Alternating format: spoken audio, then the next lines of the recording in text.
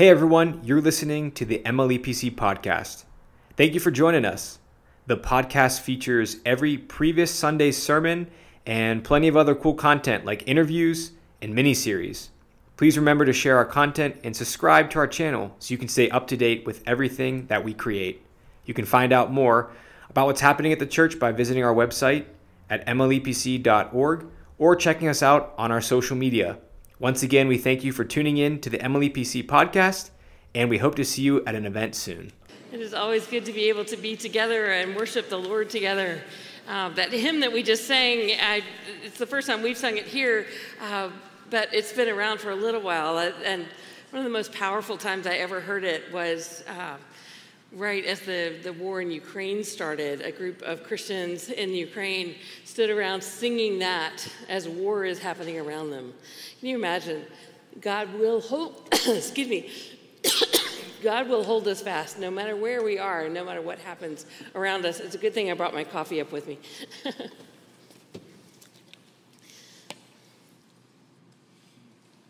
So today we are continuing our series on the book of Genesis. This is our 50,000-foot view. So we are racing through the story of Jacob. Isaac only had a few chapters about him. Jacob has 10 or 11. So if you want to go home and read a rip-roaring story, go from Genesis 25 to Genesis 35.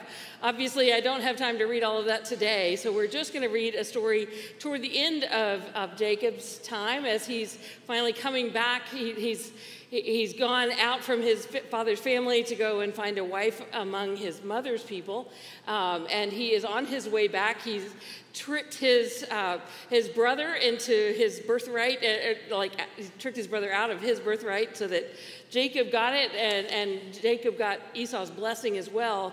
Now he's coming back into the promised land, knowing that he has to face his brother. But this weird little incident happens just before he meets Esau. This is Genesis 32. That night, Jacob got up and took his 2 wives, his 2 female servants, and his 11 sons, and crossed the ford of the Jabbok River. After he had sent them across the stream, he sent over all his possessions. So Jacob was left alone, and a man wrestled with him until daybreak. When the man saw that he could not overpower him, he touched the socket of Jacob's hip, so that his hip was wrenched as he wrestled with the man. Then the man said, "Let me go, for it is daybreak." But Jacob replied, "I will not let you go unless you bless me." The man asked him, "What is your name?" "Jacob," he answered. Then the man said, "Your name will no longer be Jacob, but Israel, because you have struggled with God and with humans and have overcome."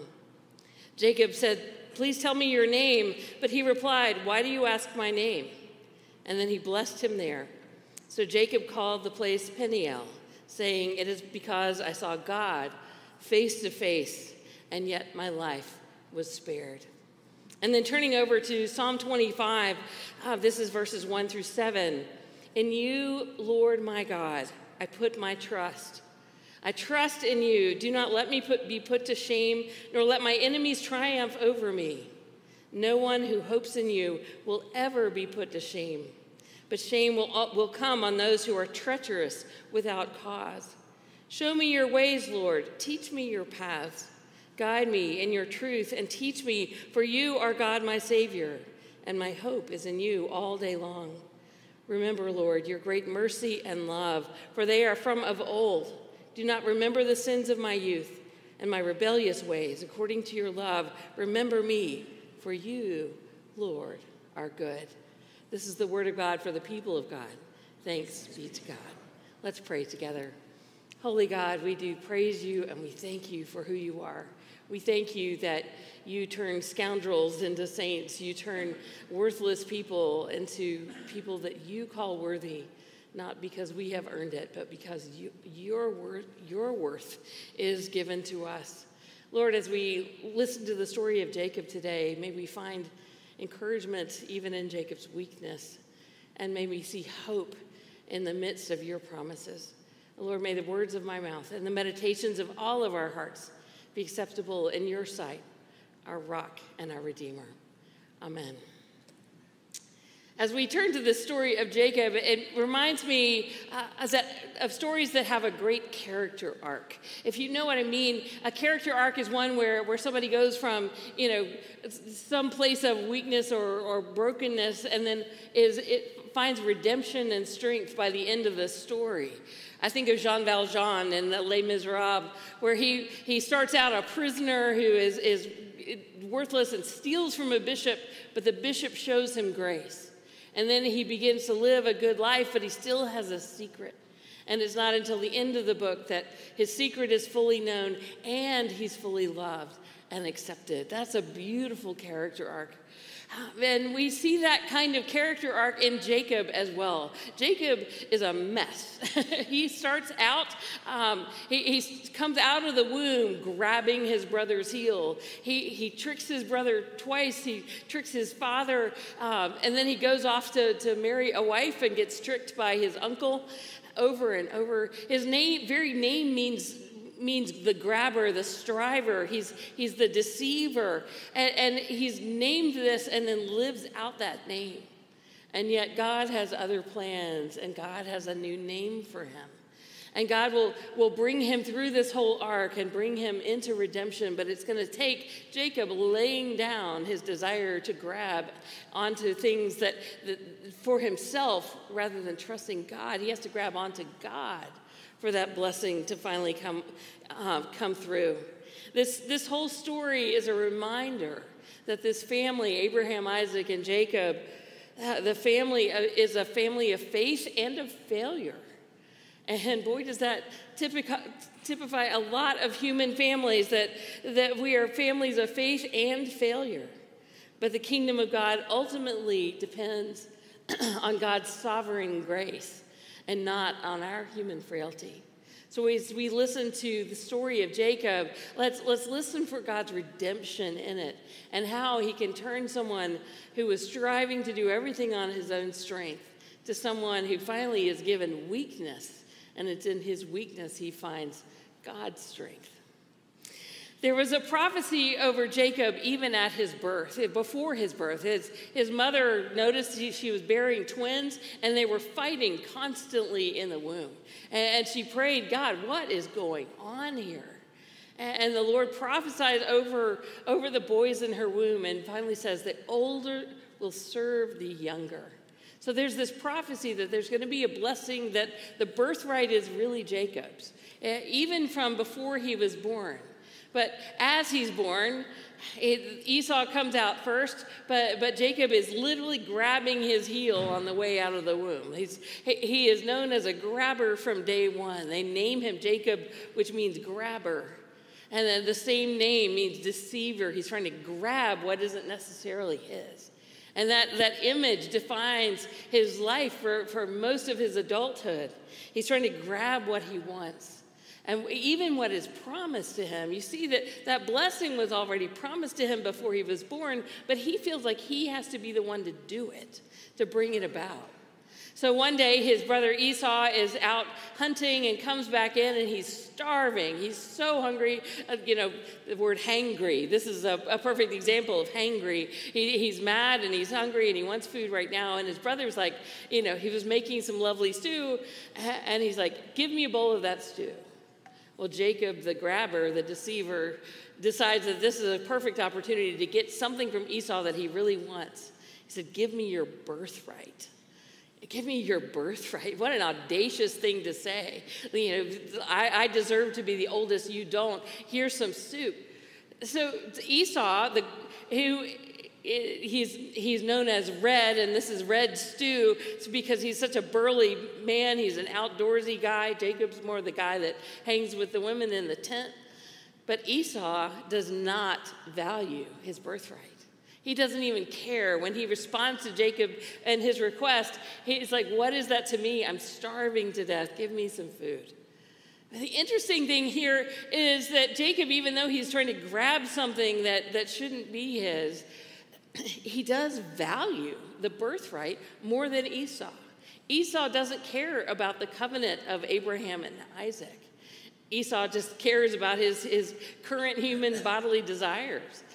But Jacob sees that there's something valuable in this birthright, even though he's being conniving, yet there is something that he values about the covenant of God. Then the next time he doubles down on this deceit. Rebekah and Isaac have each chosen their favorite son. Isaac's favorite son is Esau. Rebekah's favorite son is Jacob. And she wants to enforce that prophecy also, that the older will serve the younger. So she figures out a way to trick Isaac into giving his blessing to Jacob instead of Esau. Jacob says, my eyesight's going. I am just a frail old man. I want to bless you before I die. So he says this to Esau. He sends him out to find some wild game and cook it for him and make him a stew. Well, Rebekah hears this and says, okay, Jacob, here's the deal. We're going to figure this out. So they make stew themselves out of some goats, and then they cover Jacob in goat skin so that he will be as hairy as his brother. And he goes in and receives Isaac's blessing. As soon as great narrative structure, as soon as this story is, as soon as he receives the blessing, right then Esau walks in. It says, here I am, Father, bless me. And Isaac realizes that he himself has been deceived, and he has no blessing left. He gave Jacob such a beautiful blessing. There's nothing left for Esau. And he enforces that the older will serve the younger. Well, Rebekah knows now that Esau is going to be really angry about this and will try to kill Jacob. So she knows that she has to get Jacob out of town.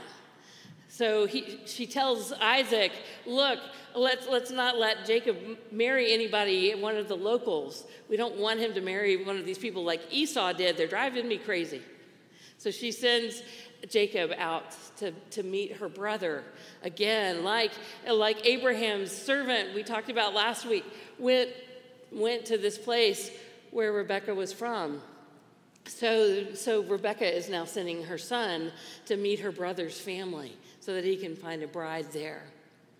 Whenever we look at a Hebrew narrative, whenever you're reading it and you see a story that parallels an earlier story, part of what you're supposed to look for is how different things are. So it's one of those like, which one of these pictures is not like the other? Can you pick out the differences? That's what these stories are supposed to be like. So we have somebody from Abraham's household now going back to the place where Abraham is from. Think about last week, we talked about the faithful servant who goes and he gets to the well at the spring where this family is able to water their flock. And he prays, and out comes Rebekah. And Rebekah, he says, Lord, if this is the right person, let her offer to water my camels. Jacob doesn't pray. He gets to the same place with the same family. He does not pray. He doesn't ask for a sign. He doesn't ask for, is this the right person? Jacob gets to that place. Rachel comes out, and he instantly, it's probably a pretty guy thing, wants to impress her. He's like, well, I can do this. There's a bunch of shepherds gathered around. They're waiting for all the different shepherds to come in. Rachel is a shepherd. And they're waiting because it takes a bunch of them to move the stone away from the well so that they can get to it and water their flock.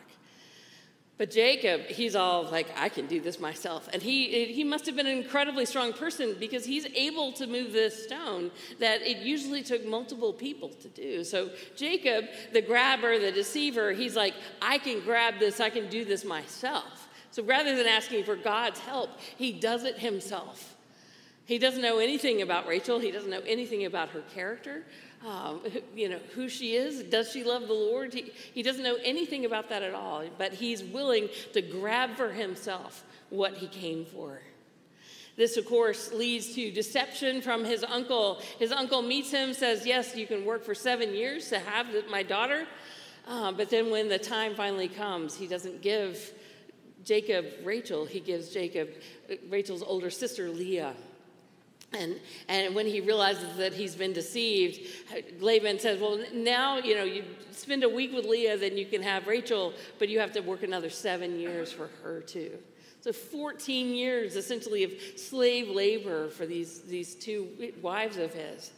There, of course, already there's fighting between Rachel and Leah. Leah is able to have children. Rachel, it takes a long, long time. Rachel demonstrates that she doesn't really have faith in God. Sarah was willing to pray to God for a child.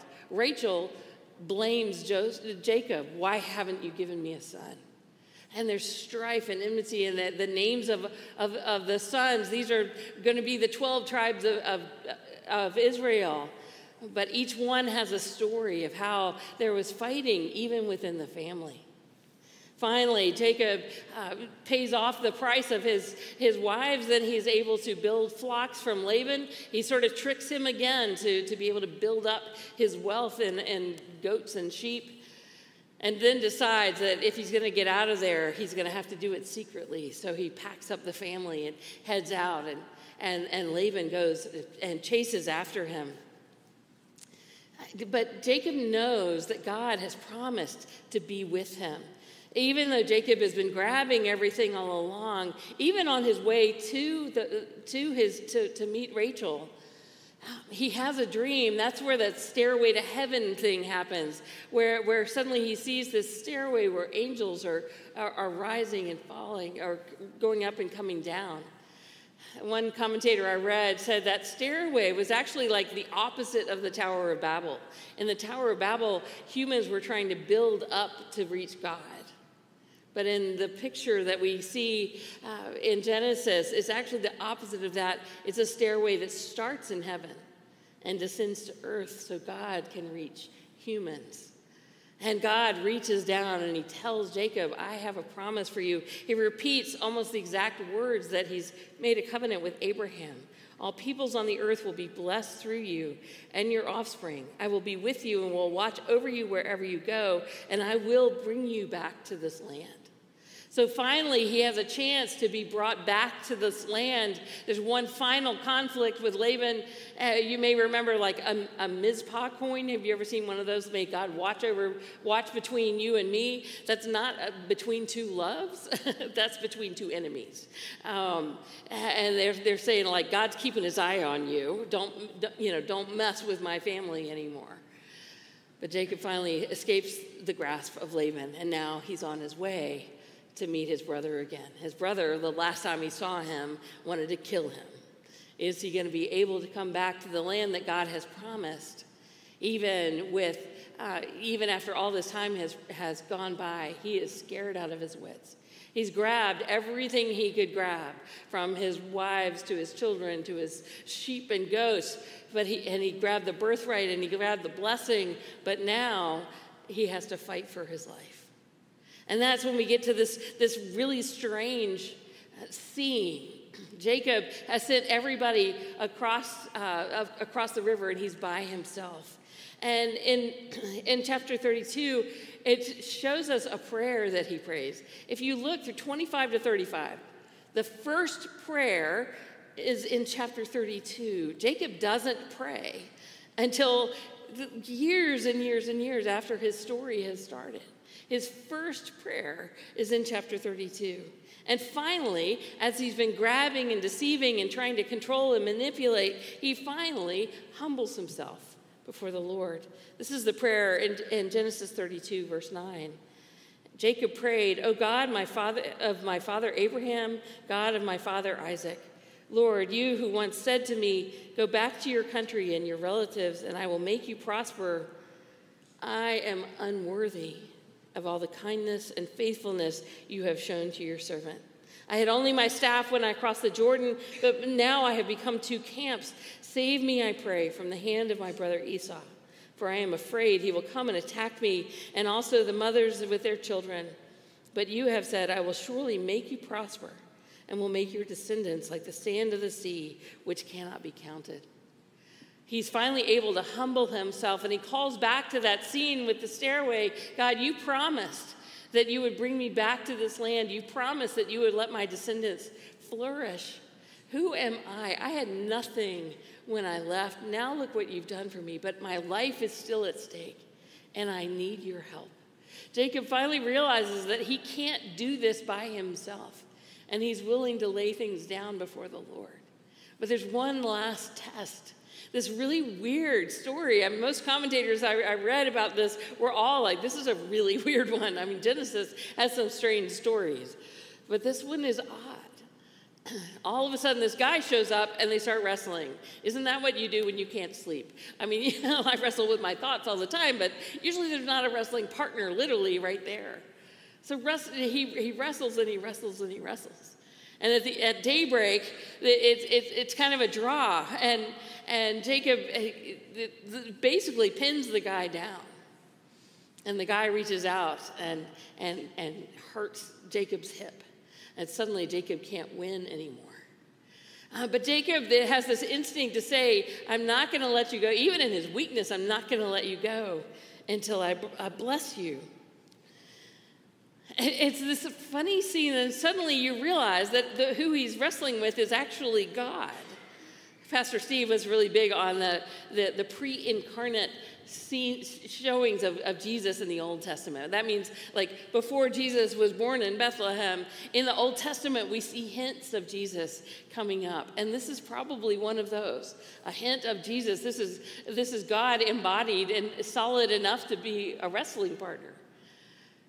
Jesus is there and present and wrestling with Jacob, the one who's been wrestling with God all of his life.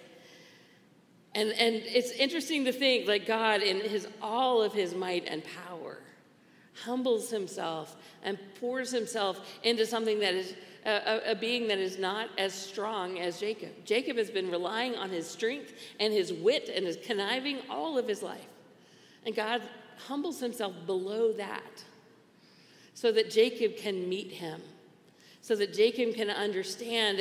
And Jacob thinks that he's won again, and yet God touches his hip. And he realizes that God is way more powerful than he is. But he still clings to the guy, still clings to the Lord, and says, I won't let you go until you bless me. That is actually a prayer. He is saying, I need your blessing. One of the commentators said, when we stop wrestling with God and start clinging to him, we discover that he has been there for our good to bless us.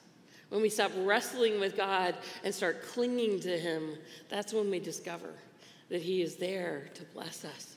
How often do we wrestle with God? We try to win. We try to fight what he wants us to do. But it's not until we say, Uncle, okay, I give up. That's when we realize that God was there to bless us all along.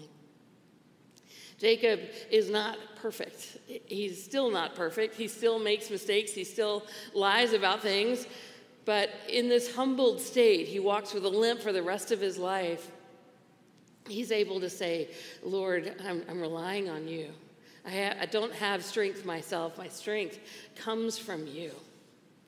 It's interesting how God uses these hardships, the different difficulties of his life to form Jacob's character. I love this statement from one book I read. The elect are unfit to rule as they emerge from the womb.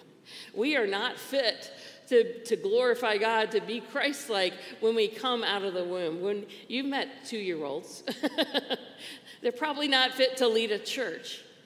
But God has plans. It says the obstacle to fulfilling God's covenant promises is his own people. We're the obstacle. God has all of these plans. He has all of these promises. We're the ones that God has to overcome. What appear to be obstacles to its fulfillment, such as the barren wives, the barren land, the hostility of other people, are in reality God's means of disciplining his people to mature their faith. When things go wrong, that's when God can use those things to form our character, to humble us, to bring us to a place of utter dependence and reliance on the Lord. That happens so often in the Bible, and boy, doesn't it happen in our lives as well. My mom, I won't give you the whole phrase, but my mom has a very Southernism phrase. Okay, I'll give you the whole thing. I'll say it really fast, and then I'll slow it down. God fixes a fix to fix us, but if we fix the fix before it fixes us, he has to fix another fix to fix us. Right? So, God fixes a fix to fix us. He gives us a hardship. He gives us something to struggle with. And that is to form our character and to make us strong. But if we in our own striving figure it out, if we try to fix it before God's done the work in our character, he has to fix another fix to fix us. he has to do something else to keep working on our character. She has said that to me all of my life, and that's why I can say it so fast. But think about how God has used his fixes in your life to fix different parts of your character. Sometimes it is the most exasperating season or person or whatever, but God is using those instances to form your character. And that's what he's doing with Jacob all along. So when you think about what you're striving for, we all can be like Jacob, wanting to grab our blessing, wanting to grab what we think we deserve. When we try to win with our own strength or try to figure it out ourselves, the question is, when do you need to say, Uncle? When do you need to say, God, I don't get it. I can't fix this myself. Lord, you do what you need to do, whatever it takes. We were praying that prayer, whatever it takes. In early 2020, in this church, several of the staff, we were praying together, Lord, do whatever it takes to refine our church, to make us more like you. We did not see a pandemic coming. But we do believe that God has even used a pandemic as part of the refining process, part of what he wants to do to make us more Christ-like and more godly, more reliant on him when everything that we usually rely on is gone. God can use all of it. And when we stop grabbing for ourselves and start saying, Lord, what do you have? With open hands, that's when he's able to bless. That's when he's able to grow us to look more like him. The ultimate opposite of Jacob in his early days is Jesus Christ. In Philippians 2, it intentionally is reflecting back on Jacob when it says Jesus Christ did not consider equality with God something to be grabbed onto. Jesus was already the firstborn among all creation. He was already the one whose birthright gave him the right to rule heaven and earth. But he didn't consider it something to be grabbed onto. He let go of it. He did the opposite of what Jacob did. He humbled himself even unto death, and even death on a cross. Jesus was the one who was willing to let his body be broken and his blood shed for you as we celebrate today with communion. He is the one who wrestled with God in the middle of Gethsemane. And he wasn't the one who prevailed. He was the one who said, but not my will, but yours be done. It is because we worship a God like that, who is willing to be the opposite of the grabber. He is not a grabber, and he is not a deceiver. He is true, and he is willing to be with us, and he wants to bless us if we lay our lives down before him and say, Lord, you are God, and I am not. Brothers and sisters, what are you striving for? What we need to do is wrestle with God and let him prevail. And when we wrestle with the world with God and through God and by his grace, that is when we will see God win in our lives. Let's pray together. Holy God, we do thank you and we praise you for who you are. You are the God high and mighty, high and lifted up. And yet you were the one that was willing to take on the form of a human being, the form of a servant, and humble yourself all the way to death, even death on a cross. And Lord, that was not the end of the story. It seems like human failure, all your striving was nothing. And yet you were the one who saw far beyond the grave. And Jesus, you raised him up from the dead, and he's now ascended into heaven and sits at the right hand of God, the Father Almighty. Lord God, it is to Jesus that we cling. He is our fix in all of our fixes. He is the one who has come to seek and save the lost. Lord, forgive us for all of our striving. We're not the right man on our side. Our striving would be losing, but with the right man on our side, even our losing becomes winning because it is in Christ.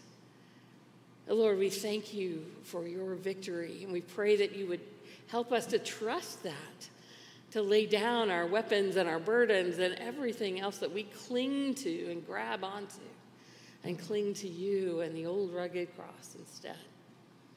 Lord God, we lift up those among us who are clinging desperately to anything that they can find to get them out of the brokenness that they're in right now, whether that is broken relationships or broken bodies or broken hearts, grief, all of the things that we face all the time.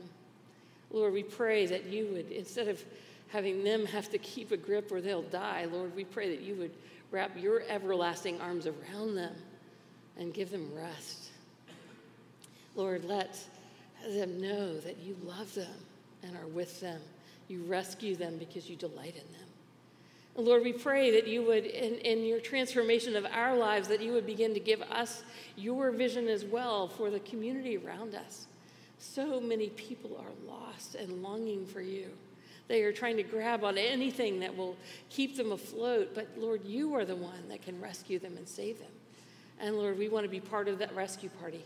We want to be part of the people that share your good news with the world. Lord, and there may be people here in this room who long to know what it means to rest in you, to trust in you. Lord, I pray that you would open their eyes and hearts and minds to your presence. Touch their minds and spirits with your Holy Spirit power. Transform them so that they may know and have the assurance that you are Lord and that you love them more than they can ask or imagine. Lord, we pray that as we turn now to our communion, that we would see the incredible gift that you pour out on us, that you are the one who loves us enough to die for us. And in you we put our trust. In Jesus' name, amen. Brothers and sisters, please rise now as we affirm our faith in Christ through the Apostles' Creed. I believe in God the Father Almighty, maker of heaven and earth, and in Jesus Christ, his only Son, our Lord, who was conceived by the Holy Spirit, born of the Virgin Mary, suffered under Pontius Pilate, was crucified, dead, and buried. He descended into hell, and on the third day he rose again from the dead. He ascended into heaven, sits on the right hand of God the Father Almighty. He shall come to judge the living and the dead. I believe in the Holy Spirit, the Holy Catholic Church, the communion of saints, the forgiveness of sins, the resurrection of the body, and the life everlasting. Amen. Hi, this is Pastor Carolyn. Thanks so much for joining us today. If you'd like to find out more about our church, you can check out our website at mlepc.org and be sure to subscribe so you don't miss a podcast. Have a blessed day.